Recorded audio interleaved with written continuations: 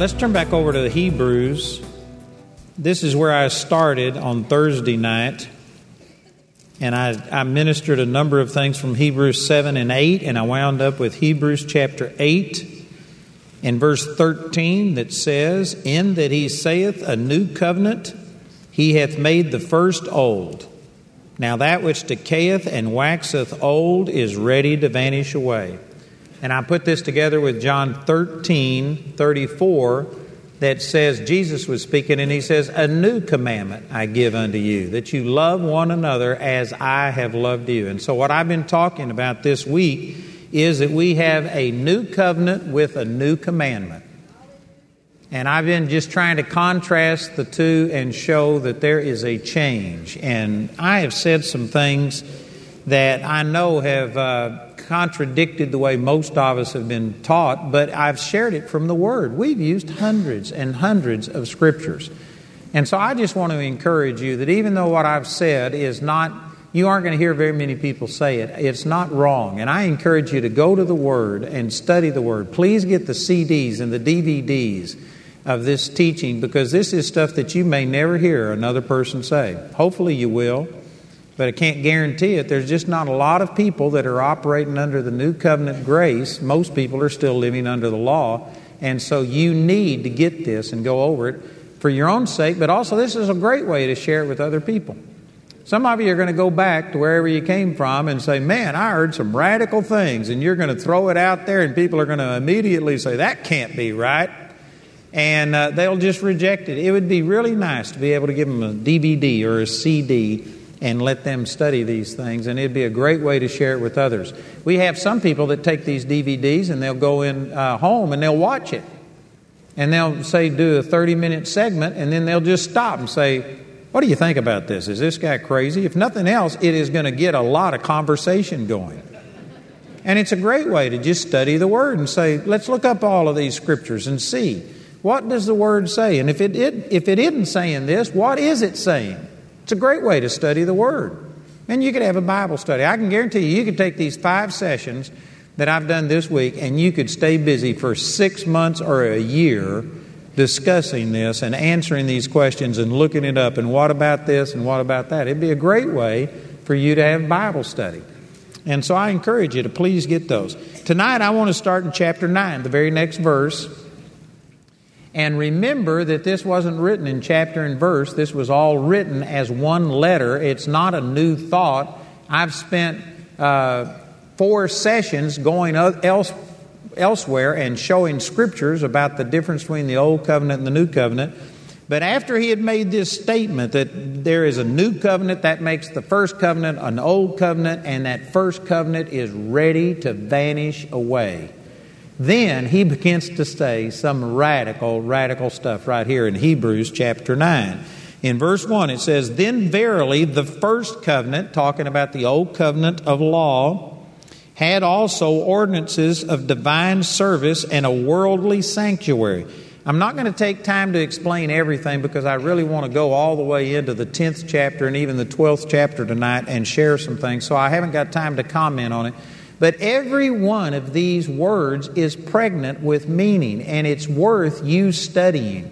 And I just haven't got time to point it out, but it's talking about that there were divine things, in other words, supernatural things in the Old Covenant, but it was all in worldly or carnal, what does it say? Carnal, worldly sanctuary. In other words, it used physical, natural things to represent supernatural, spiritual things that were eternal, but you can't show the infiniteness and the of the spiritual things in little carnal things. So in other words, what he's saying here is that there were spiritual truths in it, but it was represented in physical, natural, worldly type of ways, and some of it was not totally accurate. And he spends the rest of this chapter talking about how that some of the Old Testament sacrifices and things that were done were only temporary to illustrate spiritual truths. Now we have the reality in Christ, and we don't need to live with the shadows and the representations of the Old Testament.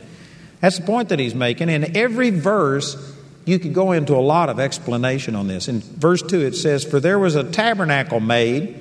This is talking about Moses' tabernacle. They used Moses' tabernacle for over 400 years, and then eventually Solomon came along and built a temple, and then that temple was destroyed when they went into captivity, and there was a second temple built, which was very small compared to Solomon's, but then Herod came along and amplified that and spent 40-something years rebuilding the temple, and that's the temple that Jesus had in his day, and then that was destroyed in 70 A.D. But this isn't talking about Herod or Solomon's temple. This is talking about the tabernacle of Moses. There was a tabernacle made, the first, wherein was the candlestick and the table and the showbread, which is called the sanctuary. And after the second veil, the tabernacle, which is called the holiest of all. Man, I could spend an hour explaining every one of these things. Every one of these things illustrated some spiritual truth. You need to study this on your own. In verse 4, it says, "Which had the golden censer and the ark of the covenant overlaid with gold, wherein was the golden pot that had manna, and Aaron's rod that budded, and the tables of the covenant." Every one of those sayings is very significant and has direct impact on us and how we relate to God today. They were all symbolic of different things. We need to understand that, but I'm not going to teach on that tonight.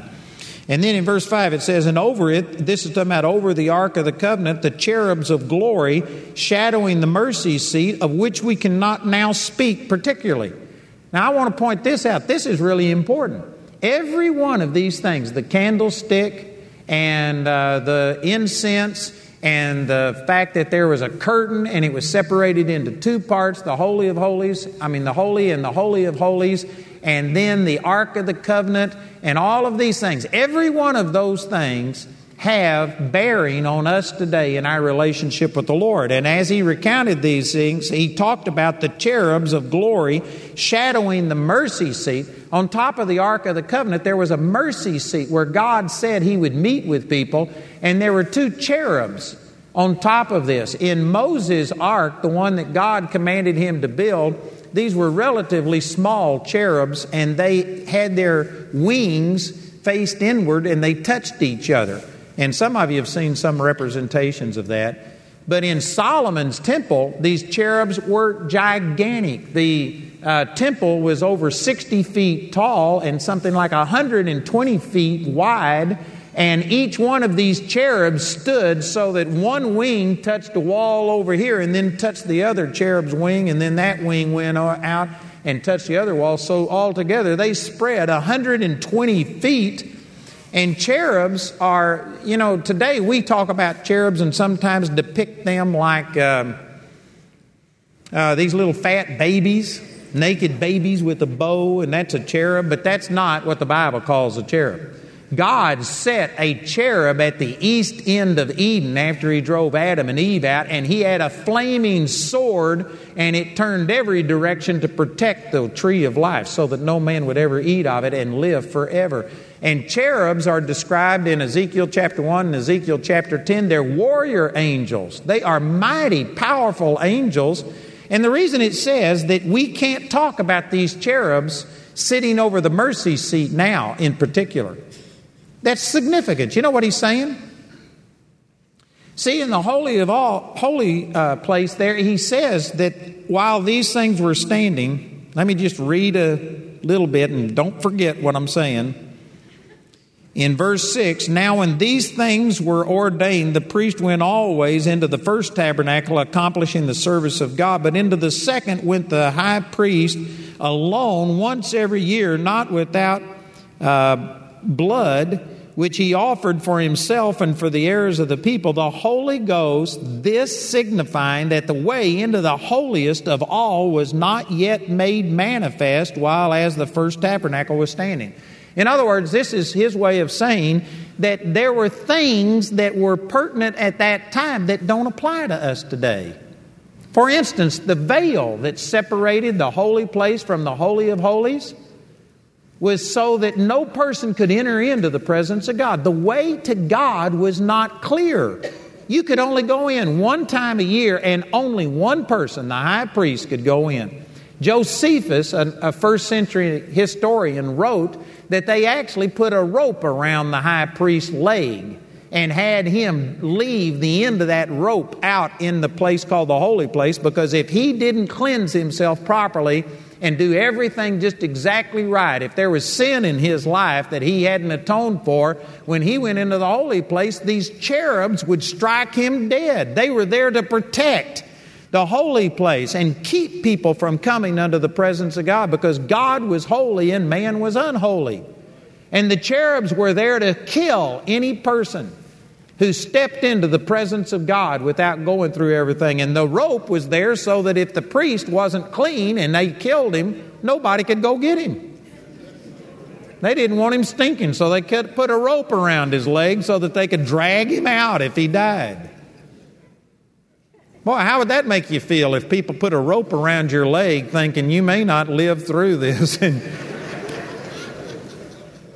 But you know what this was saying is that here was holy God, and there was this veil that separated people from that, and only one person out of millions and millions could go in one time a year, only after he had purged himself and then brought in blood to make atonement for the sins of other people. So when that system was working, you could not just go into the presence of God.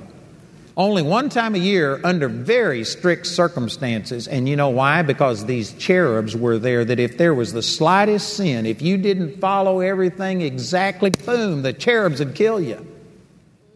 That's why we can't talk about that now, because you know what? The veil has been rent in two through Jesus, and we now can walk right into the presence of God and say, Abba, Father, Daddy. We can jump in His lap. There is no cherub that is going to strike you dead, because Jesus has removed the separation between man and God, and it is different today than it was in the Old Covenant.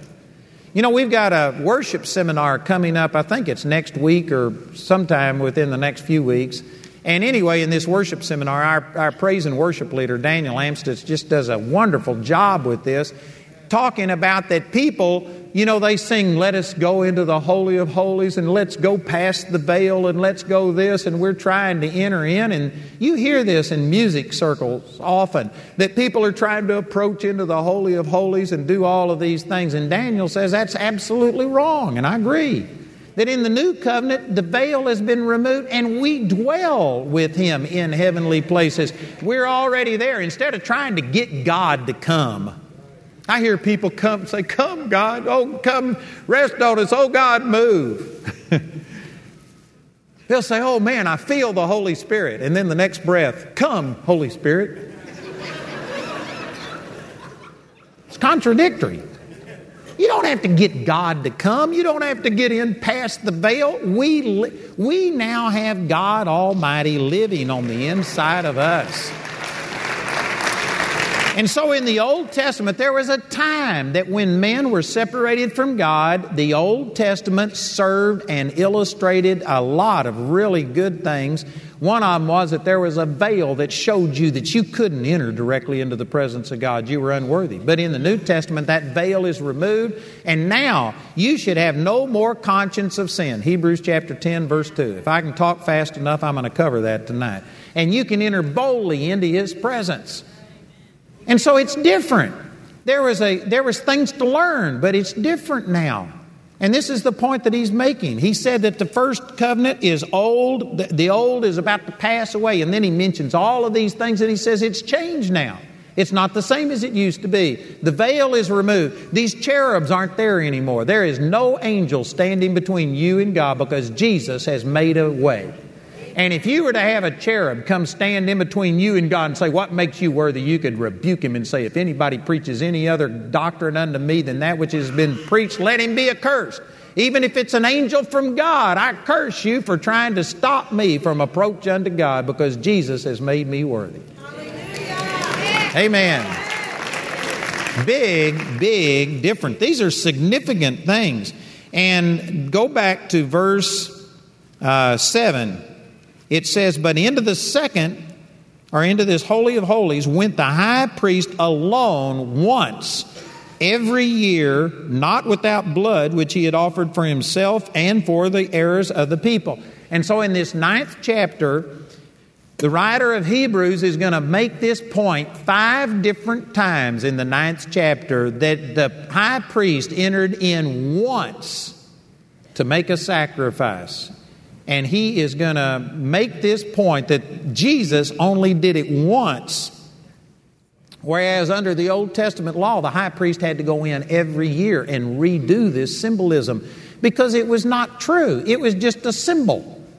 These animal sacrifices could never change anything, so they had to constantly be done over and over for each person. Each generation had to constantly see this. But our high priest, Jesus, offered himself once, and you do not have to be re-cleansed over and over and over and over and over. This is one of the huge differences between the Old Covenant and the New Covenant. And yet most Christians don't understand this, and they believe that they were forgiven of sins up until the point that they got born again, and then every sin they confess, they got to get it under the blood and repented of, or they can't have fellowship or relationship with God. Don't shout me down because I'm preaching real good. I know some of you are thinking, but that's the way that it is. Let's just read some of these. Look in verse 9. It says, all of these things were a figure for the time then present, in which were offered both gifts and sacrifices that could not make him that did the service perfect, as pertaining to the conscience.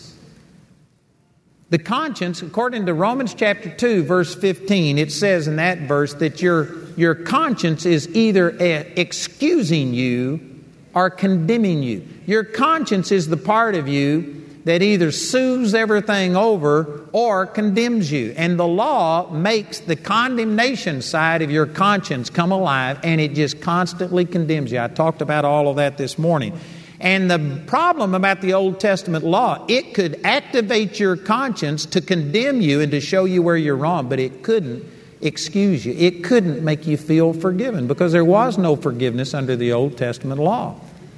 And so this is saying that the Old Testament law could not make you perfect concerning your conscience. And yet these next verses are going to show you that the New Testament should totally purge your conscience so that you should have no more conscience of sin. You shouldn't even be thinking in the terms of I've sinned and I've failed and look how I've messed up. That's nearly unbelievable.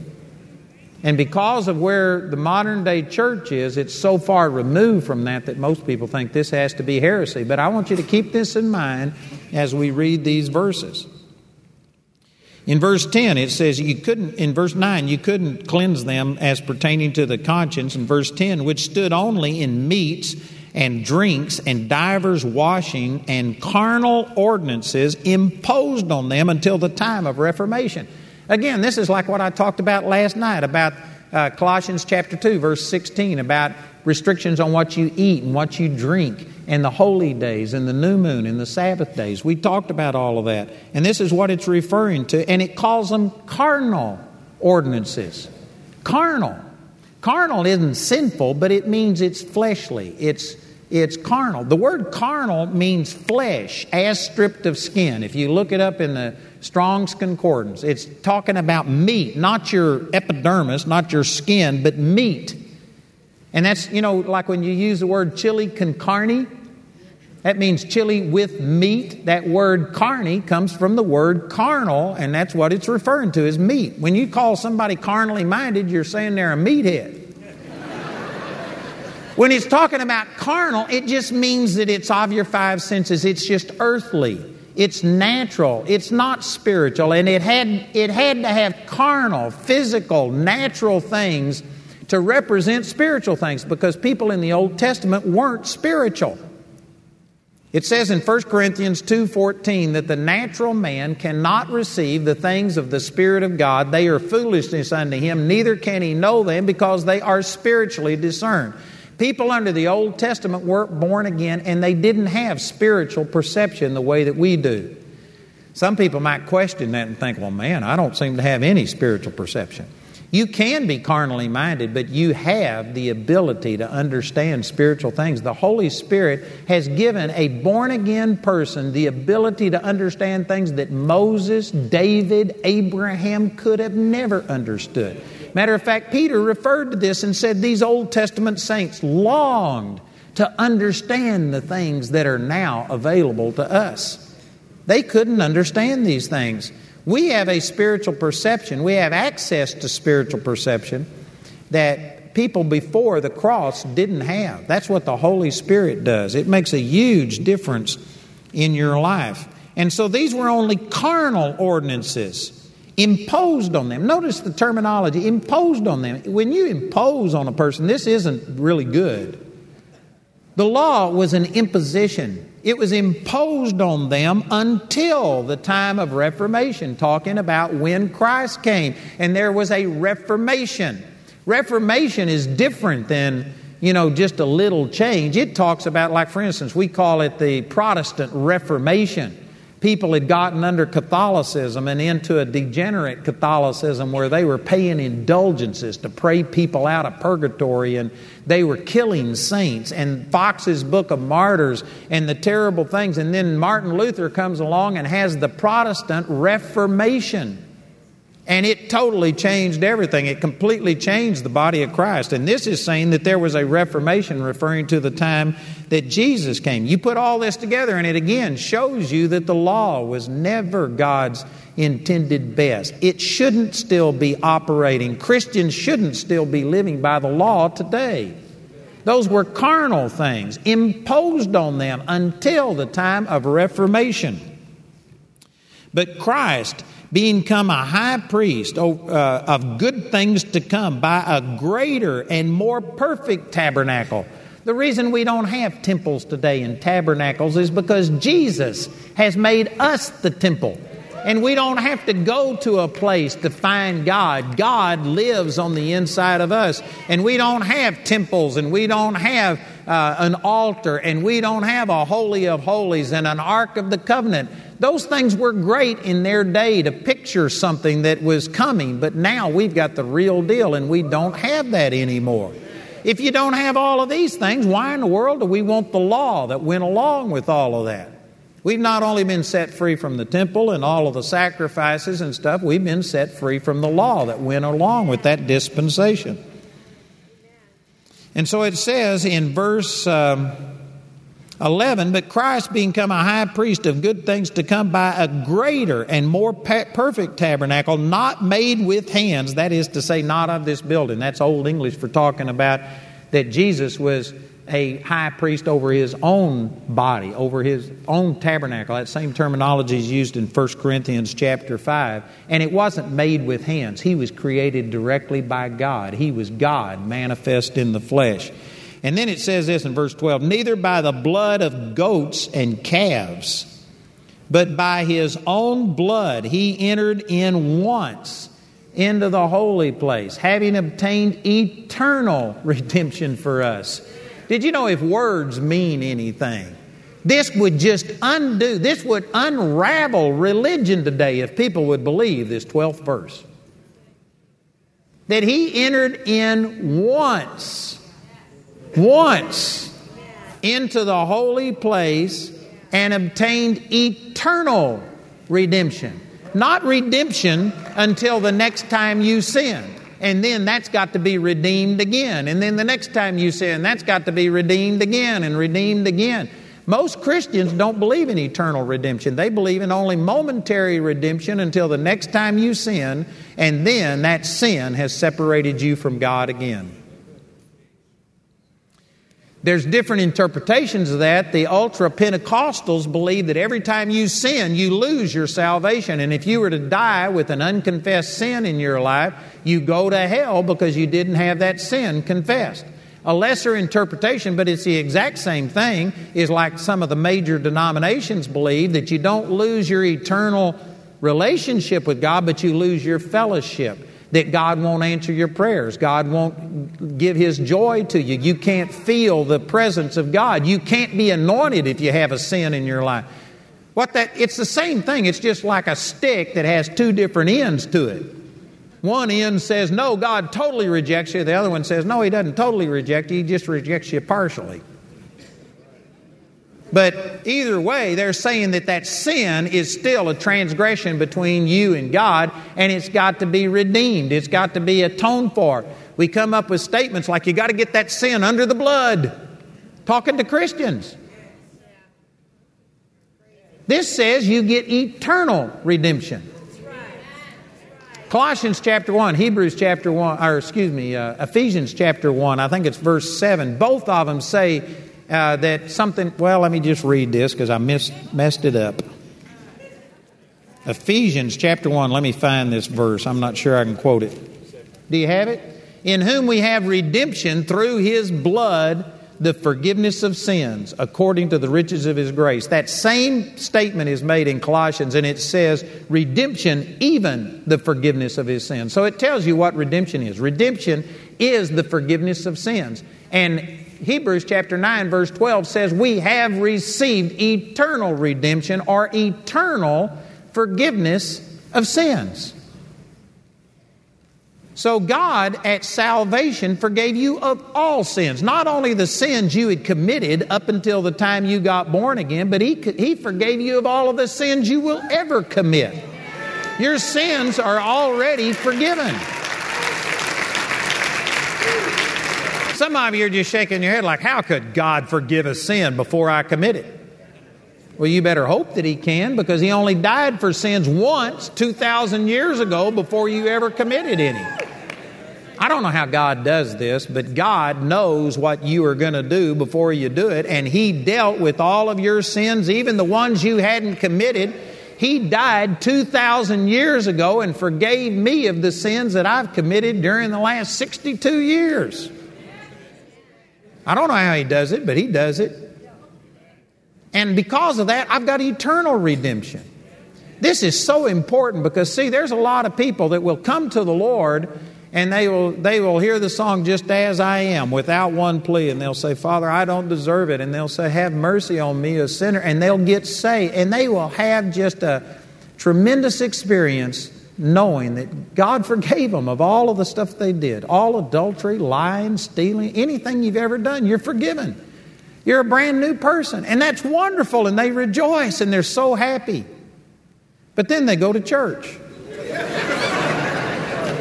And they tell them, if you don't read your Bible, God will not bless you. If you don't come to church, if you don't pay your tithes, if you don't do this and this and this is sin and it will break fellowship. Or the Pentecostals will say, you'll go to hell if you don't get that sin confessed. And they say, I thought I was forgiven. Well, you were forgiven for the past things, but every time you sin, now you got to get every sin under the blood. And you know what this does? It takes away that joy. That's the reason people don't last on this honeymoon with God, because they thought they were forgiven until they went to church and found out that now I just thought I was forgiven. I was forgiven of all of the past stuff, but now I've got to do everything right. And if I mess up, every sin's got to be confessed. And if I don't, I could go to hell. And it takes away their joy and they get into a laborious relationship with God. If you could understand that all of your sins, past, present, and future, were dealt with, it would transform your relationship with God. I know that this is raising questions. I'm talking as fast as I can. I'm trying to answer them, but I don't want to skip over this point. He says here that Jesus entered in once. He does not over and over and over and over and over and over make an atonement for your sins. And He has not had to make a separate atonement for every individual's sins. He atoned for the sins of the entire human race one time, entered in and made an atonement for all sin.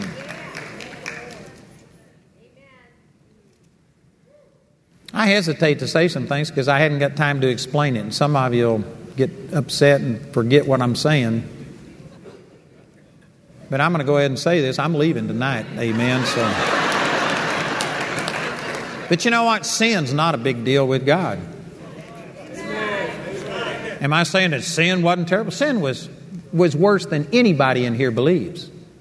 But the sacrifice of Jesus was greater than anybody in here believes.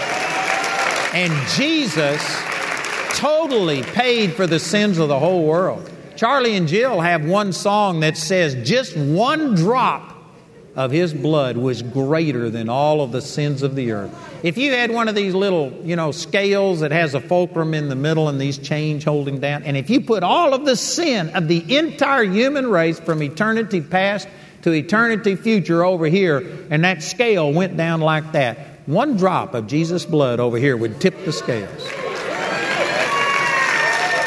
Jesus was so holy that one drop of His blood was worth more than the entire depravity and sin of the human race, and it more than paid for it.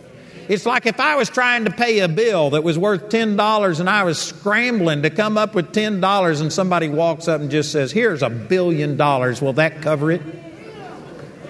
Jesus' sacrifice paid for more than what the sin demanded. If you understood this, people who think, but I'm so sinful, I'm not sure God could save me. You don't understand the price that was paid for you. This would kill that kind of comment. Man, Jesus, one drop of His blood bought us eternal redemption. Eternal redemption. And I know somebody saying, so I can just go live in sin? You're missing what I'm saying. If you truly understood how much Jesus paid for you and how much He loved you, that love would compel you to live holier accidentally than you ever have on purpose before. But I'm saying that, yes, God loves you in spite of how sorry you are. He bought eternal redemption, and He only did it once. There's nothing you can do to change it. I need to keep reading because there's so much more. In verse 13, for if the blood of bulls and of goats and the ashes of an heifer sprinkling the unclean sanctify to the purifying of the flesh, how much more shall the blood of Christ, who through the eternal Spirit offered Himself without spot to God, purge your conscience from dead works to serve the living God? Sad to say, brothers and sisters, most of us haven't been in the new covenant. We've been under the old covenant that activates your conscience and makes your conscience focus on all of your sin and failure.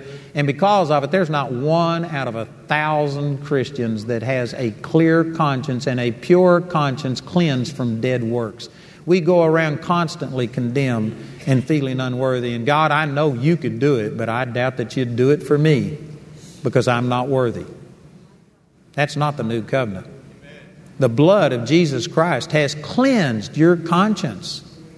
But you've got to understand this. There's other scriptures. I'm probably not going to have time to get there, but Hebrews 10:22 says that we have to enter boldly into the Holy of Holies and have our conscience purged from dead works, from an evil conscience, so that we can enter in. Man, there's many times that this same symbolism, and it says specifically that you've got to purge your conscience. It's not just automatic. You have to take the truth, and the truth will set you free from a condemning conscience. But if you're living under the law, it won't. And many of us are going around with a sin consciousness and unworthiness that God isn't imputing unto us. God's not the one who's condemning you. It's religion. It's the law that's condemning you. And then in the 15th verse, for this cause He is the mediator of the New Testament, that by means of death for the redemption, the forgiveness of the transgressions that were under the First Testament, they which are called might receive the promise of eternal inheritance. This is just like verse 12, eternal redemption, eternal inheritance. There's large segments of the body of Christ that believe that you're saved until the next time you sin and then you backslide. And if you were to die in a backslidden state before you get that sin confessed, you would die and go to hell, even though you might have walked with the Lord for 20, 30, 40, 50 years. If you had a sin and you died in a car wreck before you got that sin confessed, you'd die and go to hell. Large segments of the body of Christ preach that. That is not eternal inheritance. That is momentary inheritance until the next time you blow it. And I'm just telling you, it's impossible for you to live with every single sin confessed. Some things you're doing that are wrong, you don't even recognize that you're wrong. If I really thought that your salvation depended upon you having every single sin confessed, then as soon as you get born again, I'd just kill you. I'd go to hell for doing that, but that's the only way you'd ever get to heaven, is just to get saved and then have somebody kill you right then. Because I can guarantee you, you break all kinds of laws. Did you know that the Bible says that you are supposed to obey the laws of the land? The speed limit on many of these roads is 55 or 60, and every time you break it, did you know you broke a law? You're doing things contrary to the Word. And some of you, I don't believe God's that nitpicking. Well, in James chapter 2, verse 10, it says, if you keep the whole law and yet offend in one point, you become guilty of all.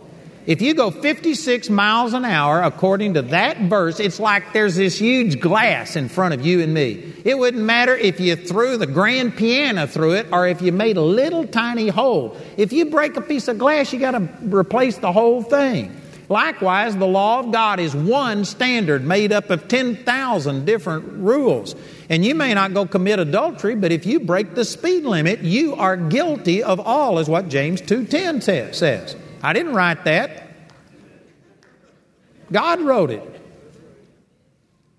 And so if you believe that if you were to commit a sin and have a car wreck and die before you got a chance to confess it, and that would send you to hell, if you believe that, well then going 56 miles an hour in a 55 mile an hour zone would do that to you.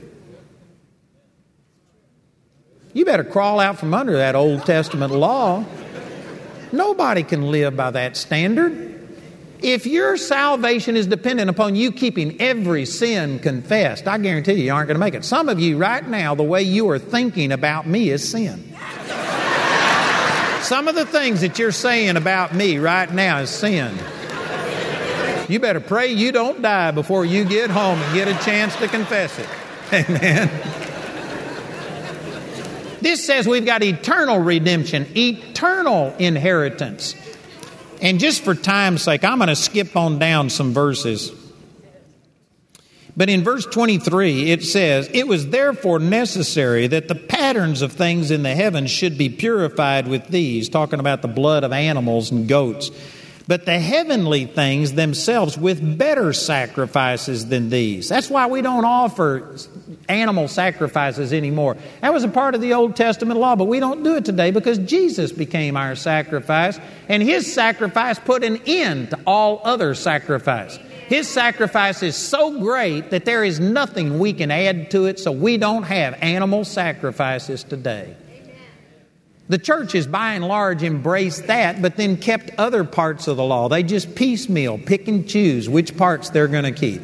Either the law is for us or it isn't for us. It's all for us or none of it's for us. It can't be a mixture of the two. In verse 24 it says, for Christ is not entered into the holy places made with hands, which are the figures of the true, but into heaven itself, now to appear in the presence of God for us. Nor yet that He should offer Himself often, as the high priest entereth into the holy place every year with the blood of others. For then must He often have suffered since the foundation of the world. If Jesus was atoning for every single sin and every single individual that gets saved, and if He was applying His blood on the mercy seat every time you sin, and then you confess it and He has to reapply it and get that sin under the blood, there would be no such thing as Jesus sitting at the right hand of God the Father. Just think how many Christians there are, millions of Christians on the face of the earth, and think how many times they sin every day, and how many times they say, Father, forgive me. Billions and billions and billions of times every day, Jesus would have to be applying His blood to the mercy seat over and over and over to cleanse this blood and get it under there. He didn't have to apply His blood to you the moment you got saved, because He did it one time. He entered in one time into the holy place, and He atoned for the sins of the entire world. 1 John chapter 2, verse 2 says that Jesus is the propitiation for our sins. That word propitiation means atoning sacrifice for our sins, and not for ours only, but also for the sins of the whole world. Jesus has already paid for the sins of the whole world. Even the people who don't accept Him have had their sins paid for. Does that mean that they're saved? No, because you have to accept it and receive it. You have to confess it and reach out and take that salvation. But the atonement's already made. People who go to hell are going to go to hell with sins that have been paid for, but they refused the payment. And they didn't want Jesus to pay for it. So there's some that are just going to do it because they didn't believe in Jesus. They rejected Him, and so they will have to stand for their own sins. There's others who believe Jesus existed, but they don't understand the gospel, and they are trying to be holy enough and purge their own sins, and they're looking at their own holiness and trusting in their own goodness, and they will reject Jesus because they think they're good enough. But either way, those people will go to hell with their sins already forgiven. They just refused the payment that was made for it. So the issue isn't telling people about you're a sinner. The issue is telling people about all of your sins are paid for. All you've got to do is receive Jesus. If you understand this answers some other questions too. I've had people come to me and say, it doesn't seem fair that a person who is, a housewife, and she may have never trusted Jesus, but she wasn't a bad person. She baked cakes and took her kids to things, and she was a good person. She didn't go to church, but she wasn't bad. She never killed anybody. It's not fair that she goes to hell right next to Hitler, who killed 6 million people. And people think, how could this be? Because it's not your individual sins that send you to hell. According to John chapter 16, verses 8 and 9, it says, when the Holy Spirit is come, He will reprove the world of sin and of righteousness and of judgment. Notice that sin, singular. And then in verse 9, it explains what He's talking about. Of sin, because they believe not on me. The only sin that the Holy Spirit is convicting people of is the sin of not believing on Jesus. That's the only sin that will send you to hell. All of your sins have been paid for, and as bad as they are, and there are consequences to sin, it's not those sins that are separating you from God, because Jesus paid for it. It is the only sin of not accepting Jesus, and that's what the Holy Spirit's always dealing with people on. And if you understand that it's not your individual sins, then Hitler, as bad as killing 6 million Jews was, you know what's worse than killing 6 million Jews? Rejecting Jesus, hating God, hating every standard of God. When He said, thou shalt not kill, Hitler decided that wasn't for him. He claimed to be a Christian, but Hitler wasn't a Christian. Everything about him was contrary to it. He rejected Jesus. He rejected the conviction of the Holy Spirit. He spat in the face of Jesus. And as bad as killing Jews were, rejecting Jesus is 1,000,000 times worse. Some people disagree with that evaluation, but that's because you don't know how great a sacrifice Jesus made. How awesome it was for God to send His Son. He could have wiped us all out and have started over, and He wouldn't have been any worse off. But because of His great love, Jesus became a man. And for 33 years suffered on this earth as a man. And then ultimately suffered crucifixion and did all of this because of His great love. And to take that great of a love and ignore it or reject it is worse than killing millions of people. And that will explain how a housewife that just thought that I don't need Jesus, I'm a good person. Man, that is such a terrible sin of rejecting Jesus, that there isn't a hell deep enough or an eternity long enough for the person who just ignored Jesus and thought He wasn't important. See, this will answer a lot of questions. It's not all of your individual sins. So therefore, our relative holiness have nothing to do with whether or not we go to heaven or hell. It all comes down to one thing. The Holy Spirit convicts of one sin, and that's the sin of not believing on Jesus. Amen. That's what He's convicting us about. And so He entered in once and made one atonement. If it wasn't that way, He would have had to have died millions and millions and millions of times to atone for all of the different people over the ages, and He would have to constantly be reapplying His blood. This is saying it is not that way.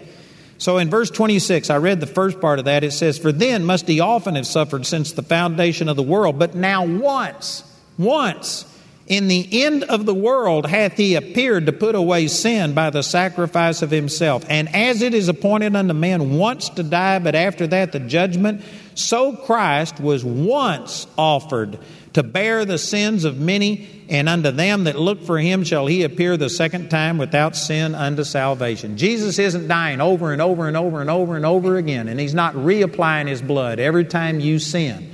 He dealt with all of your sins and provided eternal redemption and eternal inheritance for you. It's already done, and it's only dependent upon whether you make Jesus your Lord and accept him. If you do that, you are forgiven. Period. And every time you sin does not undo what Jesus did. You know, this is, again, so contrary. I know many of you have got a lot of questions, and I've got a lot of answers, but I just can't tell you all of it in one night. You need to get my book on spirit, soul, and body, or my teaching on spirit, soul, and body. It would explain the questions that I've just raised in you. How could this be? It'd be explained by that book, that teaching on spirit, soul, and body. In chapter 10, he goes on to say, for the law having a shadow of good things to come. Do you remember my message last night about the shadow?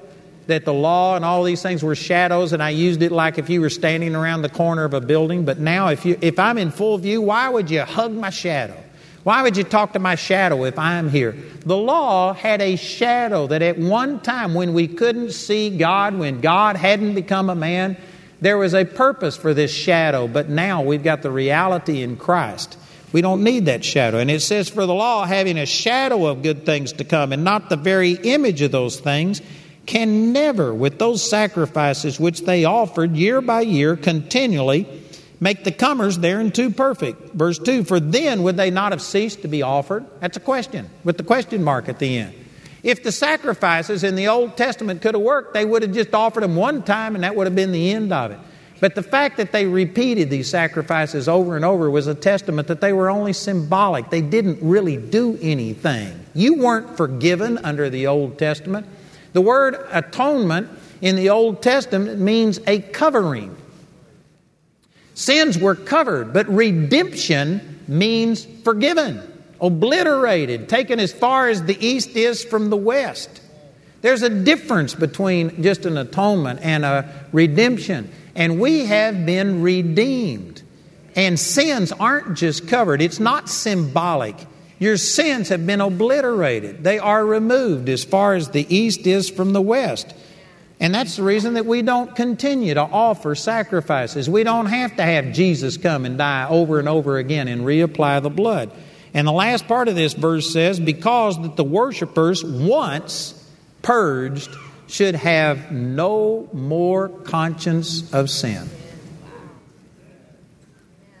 If you could really understand what Jesus did and understand that not only your sins up until the time you got born again were dealt with, but all of your sins, past, present, and even future sins are dealt with. If you could understand that, you would never have any more conscience of sin, unworthiness. Does this mean that you would just be free to go live in sin, do whatever? No, because the Holy Spirit would teach you to love other people the way that Christ loved us. And you would be conscious of when you missed it and said, Father, I shouldn't have acted this way. This isn't the way you'd have me to act. And so the Holy Spirit would show you how to act better, but you wouldn't be under condemnation. You wouldn't have this guilt. You wouldn't have this sin consciousness. You would not feel separated from God. It's the law that gives you that. And under the new covenant, we are redeemed from that so that there should be no more conscience of sin. Just for time's sake, I'm going to skip some verses again because I got a lot to say. But in the next few verses, he starts talking about that Jesus died and put a will into effect. A will doesn't go into effect until a person dies. So Jesus had to die to put his last will and testament into effect. But then Jesus rose from the dead to enforce it, to make sure it was administered properly. Totally unique. Amen. And then it says in verse 10, by the which will we are sanctified through the offering of the body of Jesus Christ once for all. Again, this just goes contrary to most religion. That no, we weren't sanctified once for all. We were only sanctified until the next time we sin. This says you are sanctified. The word sanctified means made holy, set apart. You were sanctified once for all. If words mean anything, how do you deal with this with your current theology? This says one offering. You were sanctified once for all. It's amazing to me how most people don't let the Bible get in the way of what they believe. There's probably some people sitting right here saying, it's not what I've been taught. I don't believe that. I'm reading it to you. It's in black and white right here. You've been sanctified once for all in the next verse, and every priest. Now he's contrasting, see the way it was done under the old covenant, because we've got a new covenant. We don't do it that way anymore. But under the old covenant it says, every priest standeth daily ministering and offering oftentimes the same sacrifices which can never take away sins. But in contrast to that, this man, Jesus, after he had offered one sacrifice for sins forever, sat down on the right hand of God. He offered one sacrifice for all sin of all mankind forever, and He is seated at the right hand. He is not working. He is not forgiving. He's not atoning and getting your sin under the blood. He took care of it. It's already done. And the rest of everything is now us just learning and receiving what Jesus has already provided. We are now seated with Christ Jesus. Like I was teaching last night, we are to enter into this rest where it's not about you trying to do something to get God to heal. God's already healed you.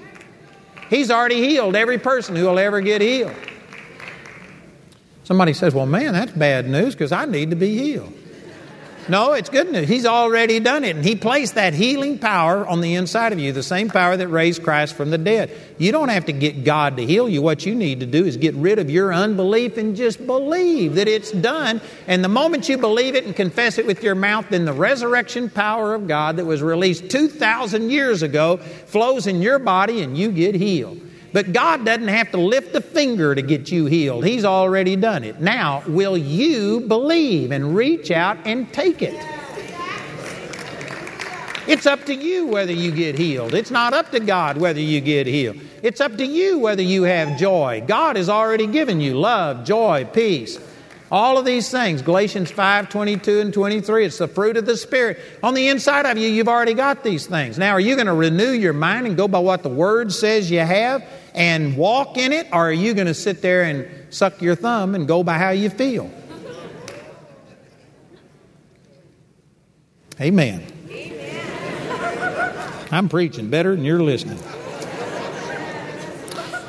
So in verse 12, but this man, after he had offered one sacrifice for sins forever, sat down on the right hand of God, from henceforth expecting till his enemies be made his footstool. For by one offering He hath perfected forever them that are sanctified. Verse 10 says you were sanctified once for all through the offering of Jesus. And verse 14 says if you were sanctified, then you have been perfected forever. Not till the next time you sin, but forever. Most people have a disconnect right here because they say this can't be. Why can't it be? Because I know me. And I know I'm not perfected. I know I think some rotten things. There may be somebody thinking, man, I got a pornographic addiction. I do terrible things. I say things. I use profanity. I go out and I commit things. And see, what the problem is, you're looking on the outside. You see yourself in the mirror and you know your actions and you know your thoughts. But the Bible says there's a third part of you, and that's the spirit man. And it's the spirit that got born again. You can tell that by observation by looking at 2 Corinthians chapter 5, verse 17. It says, if any man be in Christ, he is a new creature. Old things have passed away. All things are become new. You can just tell by observation. It's not talking about your body. When people come down here and get born again at our meetings, if they were a man before they got born again, they're still a man. If they were a woman, they're still a woman. Their body didn't pass away. They didn't become completely new. If they were fat before they got saved, they'll still be fat after they get saved. Your body doesn't instantly change. And it's not talking about your soul either. If you were stupid before you got saved, you'll be stupid after you got saved. Your mind doesn't instantly change. Now, it can be changed by the power of God, but it isn't instantly changed. Just by observation, you can tell that it's talking about the Spirit is the part of you that got changed. And in the Spirit, you have been sanctified and perfected forever. Your born-again spirit is holy and pure. Ephesians 4:24 says, put on the new man, which after God is created in righteousness and true holiness. See, you can't see your spirit in the mirror. You can't feel your spirit. Jesus said that which is spirit, that which is flesh in John chapter 3. That was just a way of saying that spirit is spirit, flesh is flesh. You cannot feel your spirit. You can't see your spirit. The only way you can tell what's true about your spirit is to go to the Word of God. John chapter 6, verse 63 says, the last part of that verse says, the words that I speak unto you, they are spirit and they are life. God's Word is a perfect representation of spirit. You can't go by how you feel. Some people, when I say that you're sanctified and perfected forever, you think that can't be me because you say, I know me. All you know is the carnal part, your physical body and your emotions and your mind. But most of you don't know who you are in Christ. You don't know what Jesus did. And in the Spirit, you are perfect. You are pure. You are sanctified and perfected forever.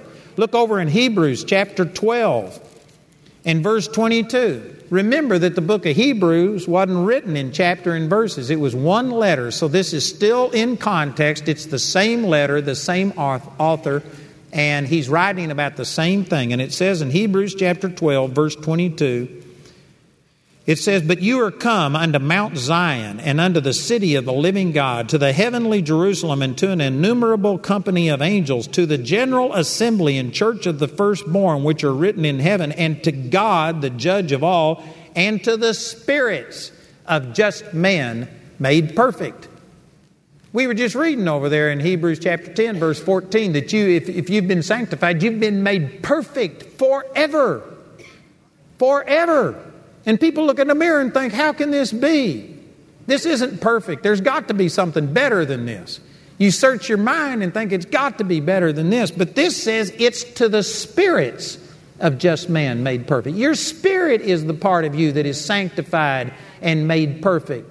And God is a spirit. John 4:24 says God is a spirit, and those who worship Him must worship Him in spirit and in truth. If you aren't connecting with God, if it doesn't feel like you're making contact and things are working out, it's because you aren't worshiping Him in spirit, the born-again part of you that's sanctified and perfected forever. But instead, you're coming before Him in your body and in your mind and saying, oh God, I'm so unworthy. God, I've failed you so much. Anytime you start doing that, you're in the flesh. You're in the soulish realm. If you come before Him in spirit and in truth, I don't care what you've done over here in your body. If you were truly born again, your spirit is righteous and holy and sanctified and perfected forever. And if you come before Him in Christ Jesus, even if you have blown it big time, you could say, Father, thank you that I am righteous before you because of what Jesus has done. That is awesome. And you know what? I'm running out of time. But let me just say one more thing. Somebody's sitting here thinking, well, what about 1 John 1:9? If we confess our sins, He is faithful and just to forgive us our sins and to cleanse us from all unrighteousness. I could minister on this for an hour, but here's a real quick summary. I haven't got time to explain this. A man who's getting to be a very well-known minister deals with this verse by saying, and he preaches grace, and he preaches the same thing that I preach, that sins are forgiven past, present, and future. And the way he deals with this is to say that this is talking about before you're born again. And you come to the Lord and you confess your sins and you get born again. But then after that, this doesn't apply to the believer because all of your sins are forgiven past, present, and future. And you know what? I respect this guy, but I can't agree with that because the whole context of it, before and after, is talking about my little children. If you say that you have no sin, you're a liar and the truth isn't in you. He's not talking to the unbelievers. And then in chapter 2, verse 1, he says, these things have I written unto you that you sin not. But if any man sin, we have an advocate with the Father, Jesus Christ the righteous, who is the propitiation for our sins, and not for ours only, but also for the sins of the whole world. So the whole context of this is saying that this is written to Christians, not non-Christians. But here's the way I believe. Your spirit is already sanctified and perfected forever by one sacrifice. You have eternal redemption, eternal inheritance. So you don't lose your right standing because God is a spirit and God is looking at you in the spirit, and in the spirit you're holy and pure even when you sin. But Romans chapter 6 verse 16 says, know ye not that to whom ye yield yourselves servants to obey, his servants ye are to whom ye obey, whether of sin unto death or of obedience unto righteousness. If you yield to the devil, you give Satan legal access to your body and to your soul. He can't get through to your spirit because Ephesians chapter 1 verse 13 says, once you believe, you were sealed with the Holy Spirit of promise. That's like vacuum packed. You're sealed. The Holy Spirit encases your born again spirit, and when a Christian sins, that sin enters into your body.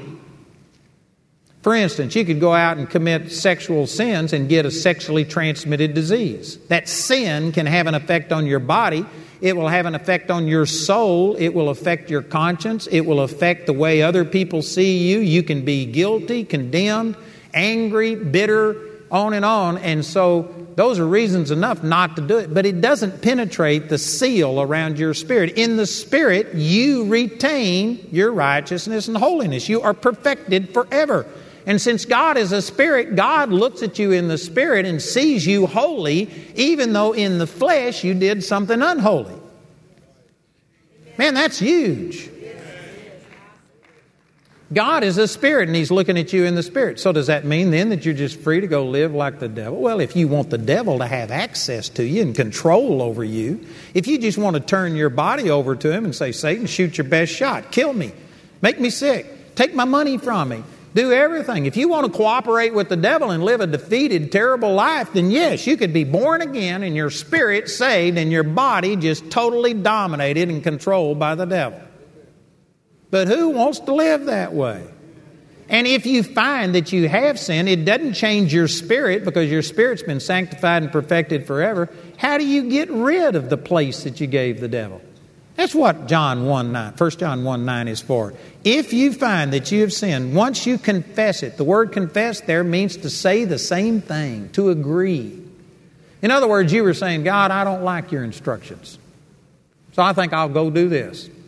And so you do it, and then all of a sudden Satan's got inroad into your life and he's beating up on you, and you come to say, you know what, I was wrong. I think you were right.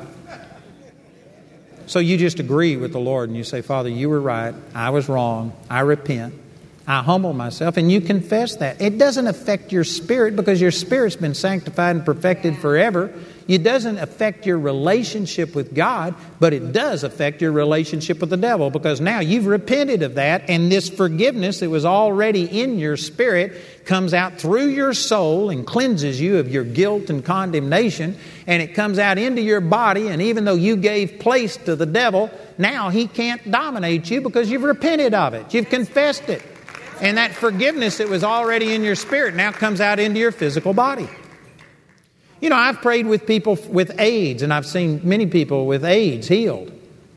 But I ask them, how did you get it? Some people get AIDS because they've taken a blood transfusion and it wasn't anything to do with it. Some of them got it because they've been out living in sin and committing homosexuality, adultery, or all kinds of things.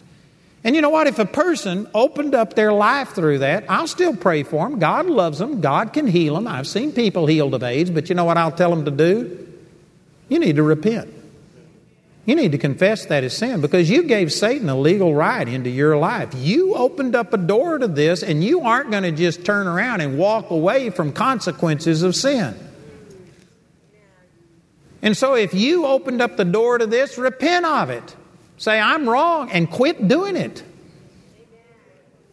I've prayed with people before who their life is just a mess, and it's because they were shacking up with the person outside of marriage. They weren't following the instructions of God, and their whole life is a mess, and they're the ones that let the devil into this relationship because they didn't found it on the Word of God. They aren't following His leading. And you know what? If they're born again, then I tell them, you know what? God still loves you. You're sanctified and perfected forever, but you aren't going to get rid of the problems in your marriage until you close the door on the devil that you opened up, until you repent of it, until you quit shacking up with this person, until you get married, until you do what the Word says. If you really believe it, repent and quit doing it. And if a person isn't willing to repent, I'll say, you know what? God loves you, but these are the results of you living that way, and if you're going to do that, you just yielded yourself to the devil, and he's going to have access to you, so enjoy it. Enjoy your misery. Some of you thought I was preaching real good up until now. Man, you were liking this grace and the fact that, man, you're sanctified and perfected forever because you were interpreting this that I can go live like the devil and woohoo. First of all, let me use this scripture in 1 John chapter 3. It says, "Behold, what manner of love the Father hath bestowed upon us, that we should be called the children of God. Therefore the world knows us not, because it knew Him not."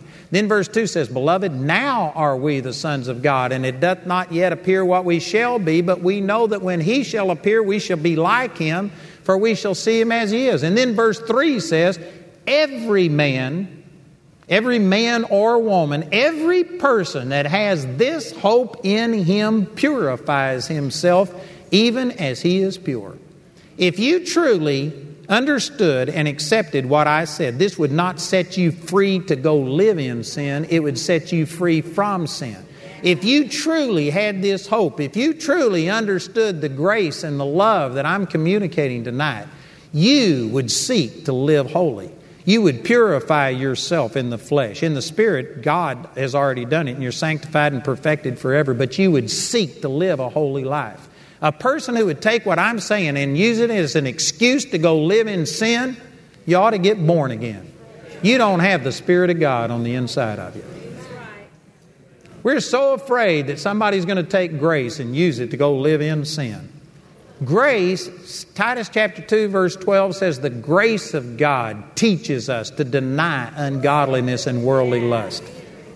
If you truly understand the grace of God, you will be so appreciative for how much God loved you that you will wind up serving Him more through grace than you ever did through legalism. And then when you do blow it and mess up, you won't feel like, oh God, how could you love me? I just undid everything. I've lost my salvation. I'm backslid. I got to be born again.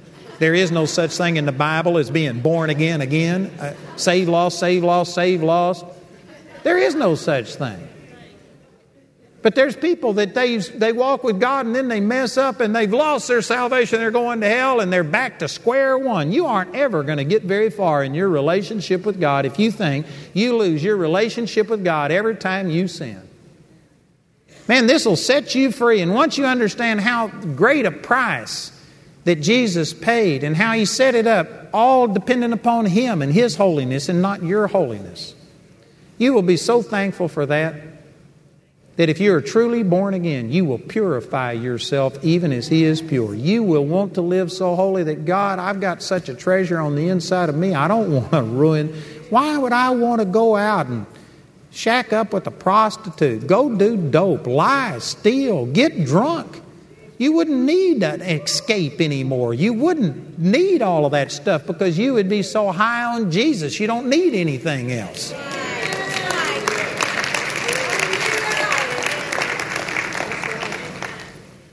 I tell you, this is awesome. This is the gospel.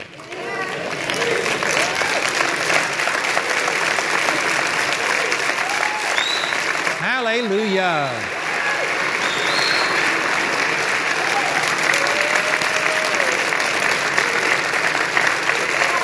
And brothers and sisters, America hasn't rejected the gospel. They've rejected religion. And I agree with them. But they haven't rejected the gospel. If we were to preach the gospel, if we were to tell people about the freedom and the liberty and the great love of God, people would flock to God. People would come to Him. But man, they're just tired of religion. Religion killed Jesus. Religion is killing America with all of our rules and regulation and guilt and condemnation. I know that I've left some ends undone, but I've talked as fast as I can. I've talked as much as I can. The heart can't absorb more than the seat can endure. So I encourage you to please get my materials out there, because I've got answers to most of the questions that you're thinking right now, but I just don't have time to answer them. But I've deposited a seed on the inside of you that if you would get this and let it grow and nourish it, go to the Word and say, Father, what about this? Holy Spirit, teach me. Is this right? Is this wrong? The Holy Spirit would take this, and this seed would begin to grow, and God would show you things particular to your own life. It would set you free. It would cause your love for God to just go through the roof, because He's already done it. Any problem in your life isn't the result of God. It's the results of our ignorance, not knowing what we've got and not knowing how to appropriate it. But we don't need to get God to do something. He's already done it one time, once for all. It's already done. You're already healed. By His stripes you're healed. You're already blessed. You're blessed with all spiritual blessings. You're already forgiven forever. All of your sins forever are forgiven. If you could understand that, it would just set you free. Let me give you one last story. Honest, I'm quitting. But my sister is 9 years older than me. She's a godly woman. She's baptized in the Holy Spirit, speaks in tongues. She saw a woman raised from the dead in the back of her car who choked to death on gum one time, and she stopped and prayed for her and saw her raised from the dead. She knows better. She's operated in the power of God. And yet she had a daughter that, would make a saint cuss. This daughter, my niece, is one of the most rebellious kids I've ever seen, and she just knew how to push my sister's hot buttons. And so my sister was making supper for her husband, who was a professor at the university, and he was bringing another professor home. So my sister was cooking a meal and trying to get everything ready for company to come over, and my niece got in and got to ragging on her and just saying things and pushed her hot buttons, and my sister just hauled off and knocked her flat of her back. She was like in high school. My sister just decked her. And she knew better than that. And so she ran upstairs and she threw herself across her bed and she said, "Oh, Jesus, you got to help me. You got to speak to me. If I start crying and repenting over how terrible I was to my own daughter, I won't come out of here until tomorrow morning. I've got company coming. I've got to cook supper. How do I cope? How do I deal with this?" And the Lord spoke to her and He said, "Joyce, when you were 8 years old and got born again, I knew you'd do this. I've already forgiven you of it. I'm not mad. You're forgiven." You know what that did? It allowed my sister to be able to deal with it and go down. It didn't make her, "Oh, well, no problem. Go down and slap her daughter around some more because I'm already forgiven." No, that's not what it did, but it broke the dominion of that sin because Jesus had already dealt with it. It wasn't a new infraction. God isn't like us that can't see the future, and every time a person does something wrong, we're hurt all over again. God saw every hurt that you would ever do, and He forgave you of all of it at one time. And that's not so that you can just go live in sin, but so that when you do miss it, you can go to God and say, "Father, thank you that you've already forgiven me. Thank you that this doesn't change our standing. Thank you that I can get back into who I am in Christ and appropriate that and cleanse my conscience and go on, and I do not have to let this sin have dominion over me because I am not under the law, but I'm under grace." Amen. Praise the Lord. Isn't that awesome? Thank you, Jesus, for what you've done for us. Hallelujah. Thank you, Father. Hallelujah.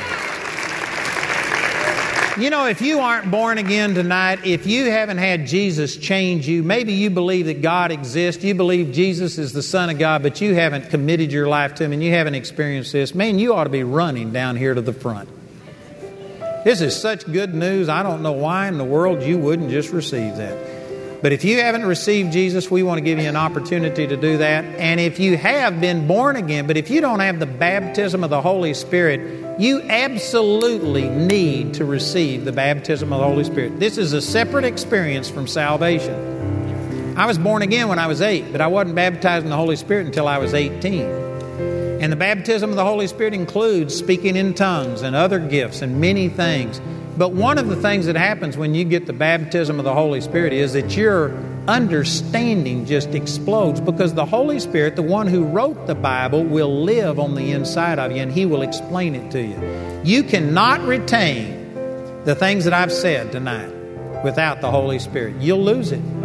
This is contrary to the way people think. You have to be inspired and have a revelation come from God. If you don't have the baptism of the Holy Spirit, you need it.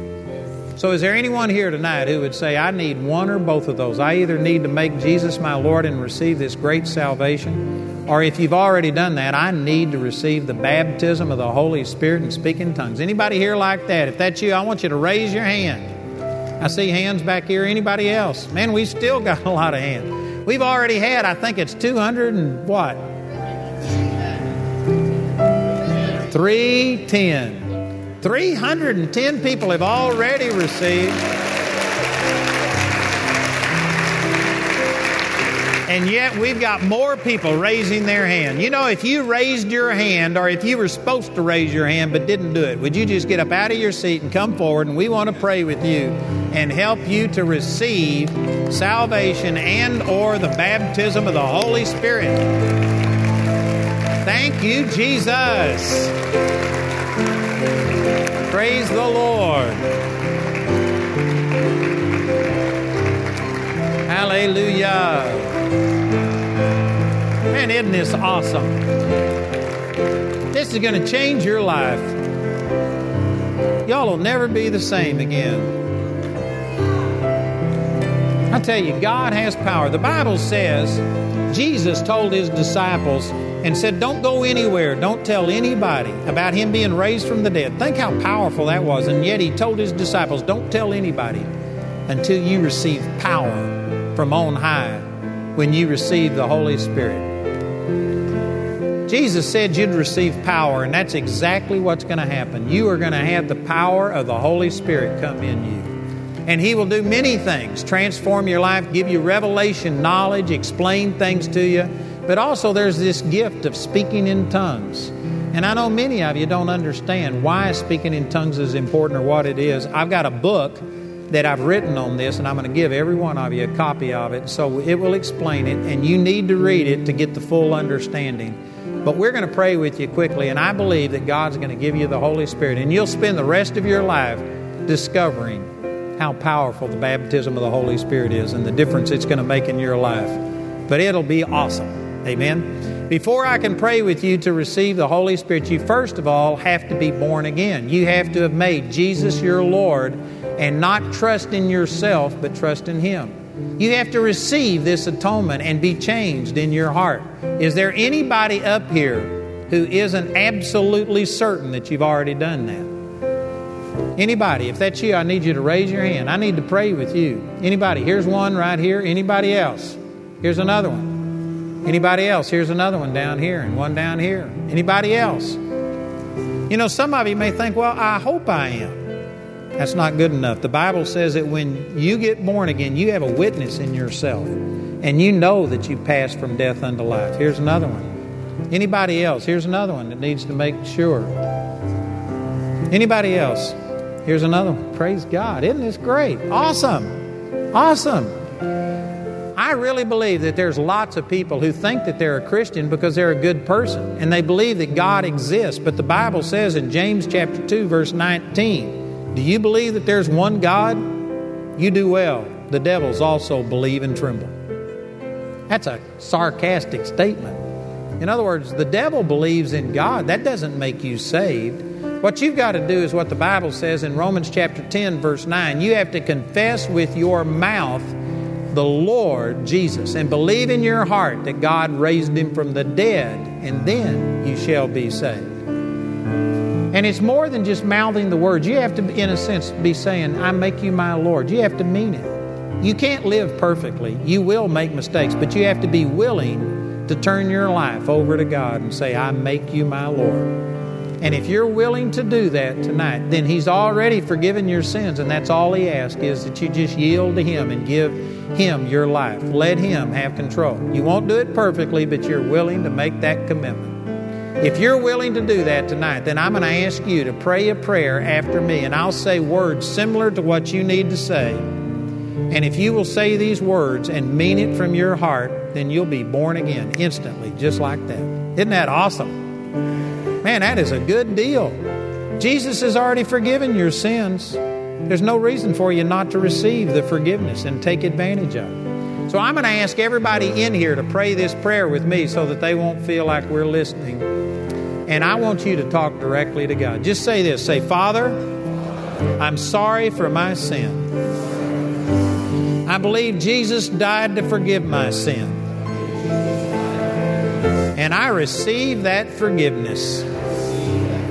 Jesus, I make you my Lord.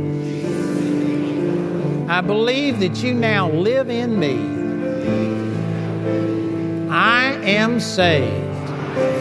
I am forgiven right now in the name of Jesus. Amen. Do you believe that? Awesome. Awesome. Praise God. Man, that is great. You know, you may or may not feel anything. I got born again when I was 8 years old. And the only thing I felt was just peace, because before that I knew I was going to hell. My dad explained it to me, and when I prayed, I didn't feel anything other than just, wow, I believe I'm saved. And I went out and played. You may not feel much, but I can guarantee you on the inside, you are a brand new person. Old things have passed away, all things are become new. Isn't that great? And now everybody down here has prayed a prayer similar to that, and according to the Word, you are now the temple of the Holy Spirit. The reason that's important is because God made you for a dwelling place of the Holy Spirit. This is what you were made for. You were created for that.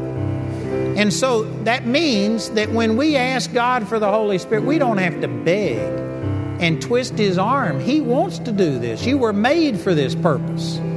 He wants you to have the Holy Spirit more than you want to have the Holy Spirit. I can promise you that. So we aren't going to beg. We aren't going to plead. Some people teach that you've got to be worthy or God won't fill you with the Holy Spirit. If you could get worthy without the Holy Spirit, you wouldn't need the Holy Spirit. The reason the Holy Spirit is given is to give you power so you can overcome problems. So if you've got problems in your life, if you've got a sin in your life, that's not going to stop God, because your spirit is the part that He's going to fill with the Holy Spirit, and He wants to do it. So don't let any sense of unworthiness stop you from receiving. Like I was talking about, now you've all prayed this prayer, and in the Spirit, you're sanctified and perfected forever. So we're just going to pray a simple prayer, open up the doors of this temple, and welcome the Holy Spirit to come in. He won't come in without being welcomed. He won't force Himself on you. So we're going to pray a very simple prayer. And then I'd like our prayer ministers to come up here, and these people are going to stand behind you, and they're going to lay hands on you, because the Bible says that through the laying on of hands, the Holy Spirit is given. So I'm going to lead you in this prayer. We're going to welcome the Holy Spirit. Then they're going to lay hands on you and release this power of the Holy Spirit to come into your life. And then after they lay hands on you, I want you to quit asking and just take a step of faith and thank God that He gave you the Holy Spirit. I don't care what you feel like. Just believe the Word of God. And just start thanking Him out loud for giving you the Holy Spirit. And then those of us that know how to pray in tongues are going to start praying in tongues, because 1 Corinthians 14:17 says when you pray in tongues, your spirit is giving thanks. And so we're going to start giving thanks in this heavenly language and thanking God for giving you the Holy Spirit. And as we start praying in tongues, I want you to quit thanking in English and start thanking Him in tongues and start praying in tongues with us. It's really that simple. I know some of you think, I don't know how to pray in tongues. What do you do? I've got a book that will explain all of the details of it. It'll tell you all of the reasons that I struggle to pray in tongues. But if you're ready, you can do it right now. Let me just share one thing with you. The number one thing that I've experienced that hinders people from praying in tongues is they think it's going to be forced, that the Holy Spirit's going to take control of you and make you speak out of control and just speak through you. It's not like that. The Bible says in Acts 2:4 that they spoke with tongues as the Holy Spirit gave them the utterance or the inspiration. It's very similar to when I taught tonight. I believe that the Holy Spirit inspired what I said. I believe that He spoke through me, but He didn't take my mouth and make it talk. I thought of the words.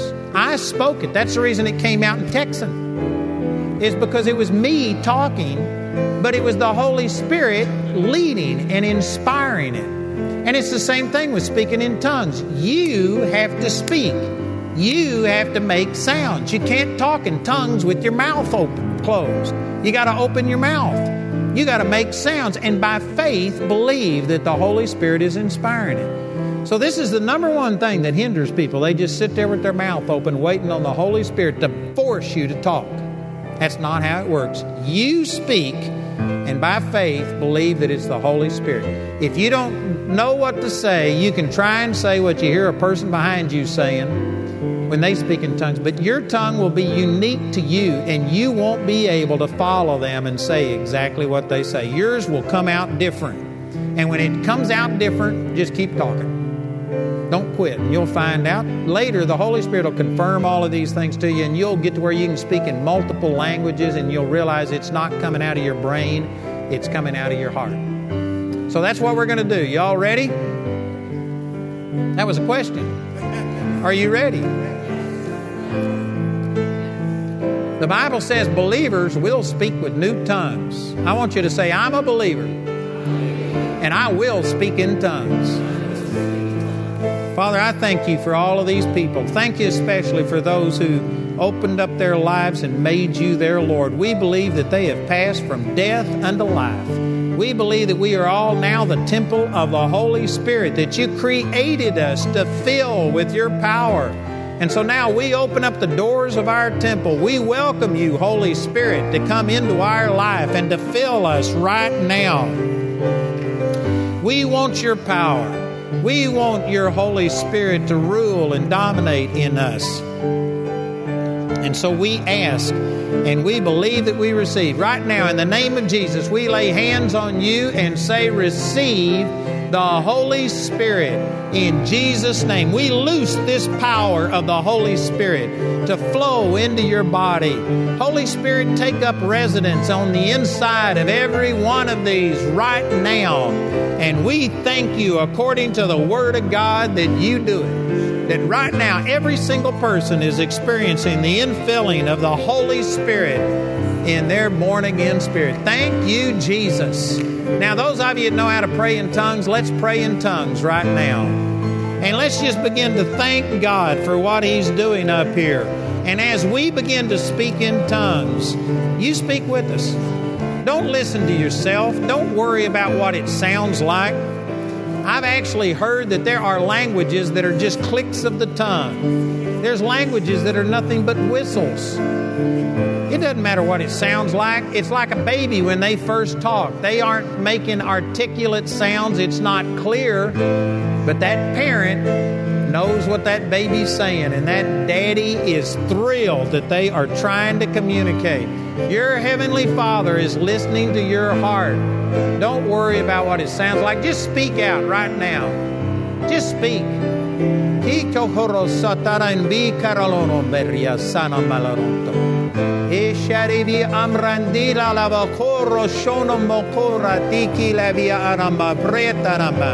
Just speak. Don't worry about it. Talk to God. The Bible says you're praying from your spirit. You're bypassing your brain, all of your questions, your confusion, your doubt, your unbelief.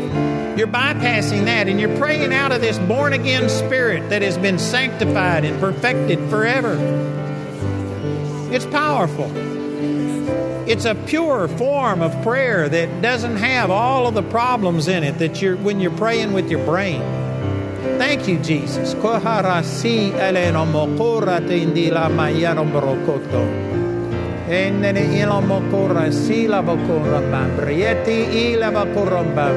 worship the Lord. Let's put your hands up. You know, when you lift up your hands, the Bible says you bless the Lord by lifting up your hands in the sanctuary. It's like when somebody sticks a gun in your back and you go, I surrender. This is your way of surrendering. It's your way of yielding. You're worshiping the Lord.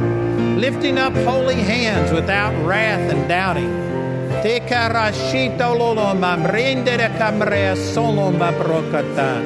Just speak right now. Keep speaking.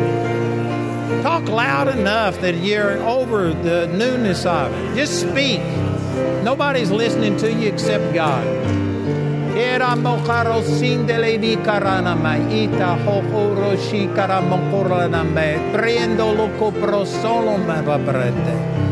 Thank you, Jesus. Thank you, Jesus. Boy, many of these people are speaking in tongues right now. The power of the Holy Spirit's flowing through them. Father, we just worship you in this language. We yield to the Holy Spirit right now. Thank you, Lord Jesus. Let me have your attention here for just a minute. I'm sorry to interrupt you, but I want to give you some instruction that whether you spoke in tongues or not, I believe God gave you the Holy Spirit because He promised that He would. Luke 11:13 says, if you being evil know how to give good gifts unto your children, how much more will the Heavenly Father give the Holy Spirit to those who ask? You asked tonight, and He promised that He would give you the Holy Spirit. So God did give you the Holy Spirit. But not everybody speaks in tongues right away, not because God doesn't give, but just because we don't know how to receive. When you get the baptism of the Holy Spirit, it's like a pair of tennis shoes. They all come with tongues. Amen? He gave you the Holy Spirit, and every one of you got this gift of tongues, but you have to understand and yield to it. When I first prayed for the baptism of the Holy Spirit, I didn't speak in tongues for 3.5 years.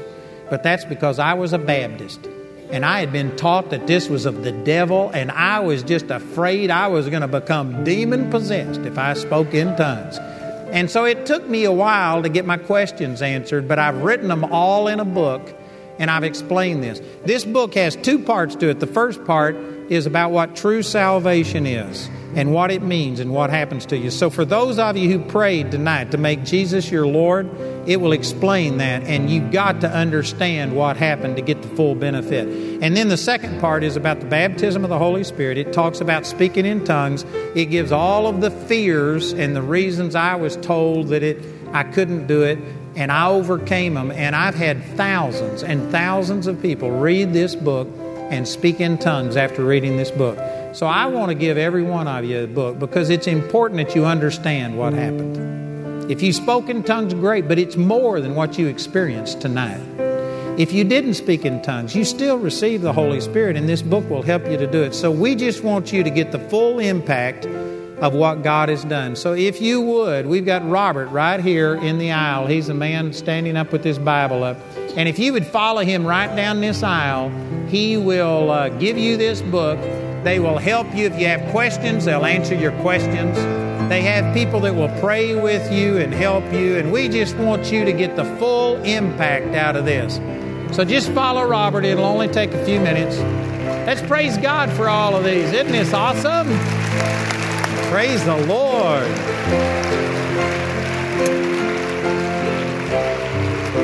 Thank you, Jesus. Hallelujah. I believe this is going to change your life. Thank you, Father. Praise the Lord.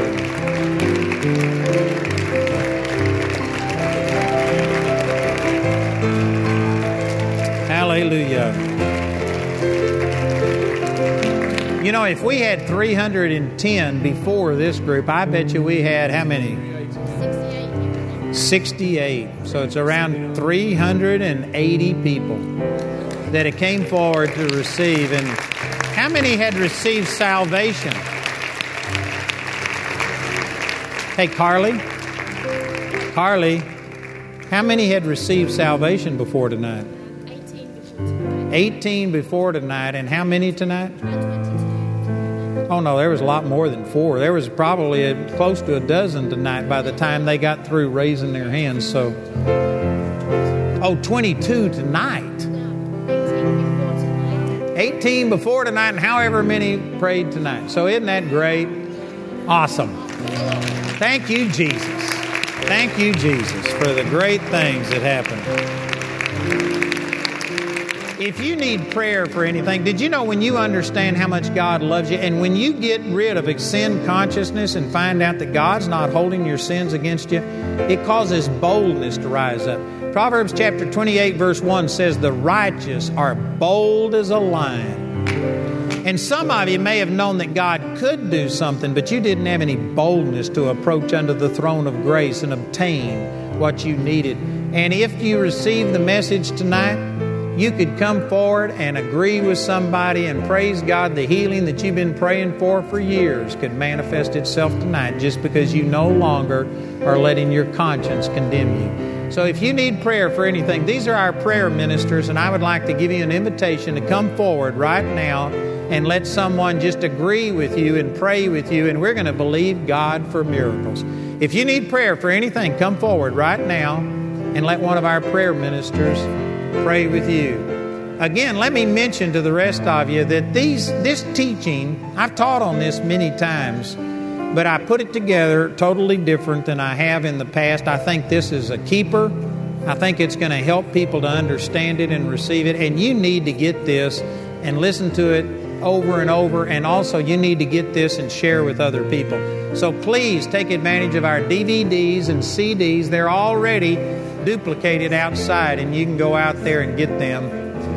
And the rest of you tonight, I'm going to release the crowd because my crew has to start taking things down, and they stay up until 2 or 3 in the morning, so that's the reason we started earlier. I'm going to end a little bit earlier tonight to give them an opportunity to get through and go to bed at a decent hour. Amen. So you're welcome to come forward. These people are here to pray with you and help you, but the rest of you, I'm dismissing you. Thank you for coming, and I'll see you on TV. Amen. Make sure you get all the tapes and CDs. Thank you for coming. God bless you.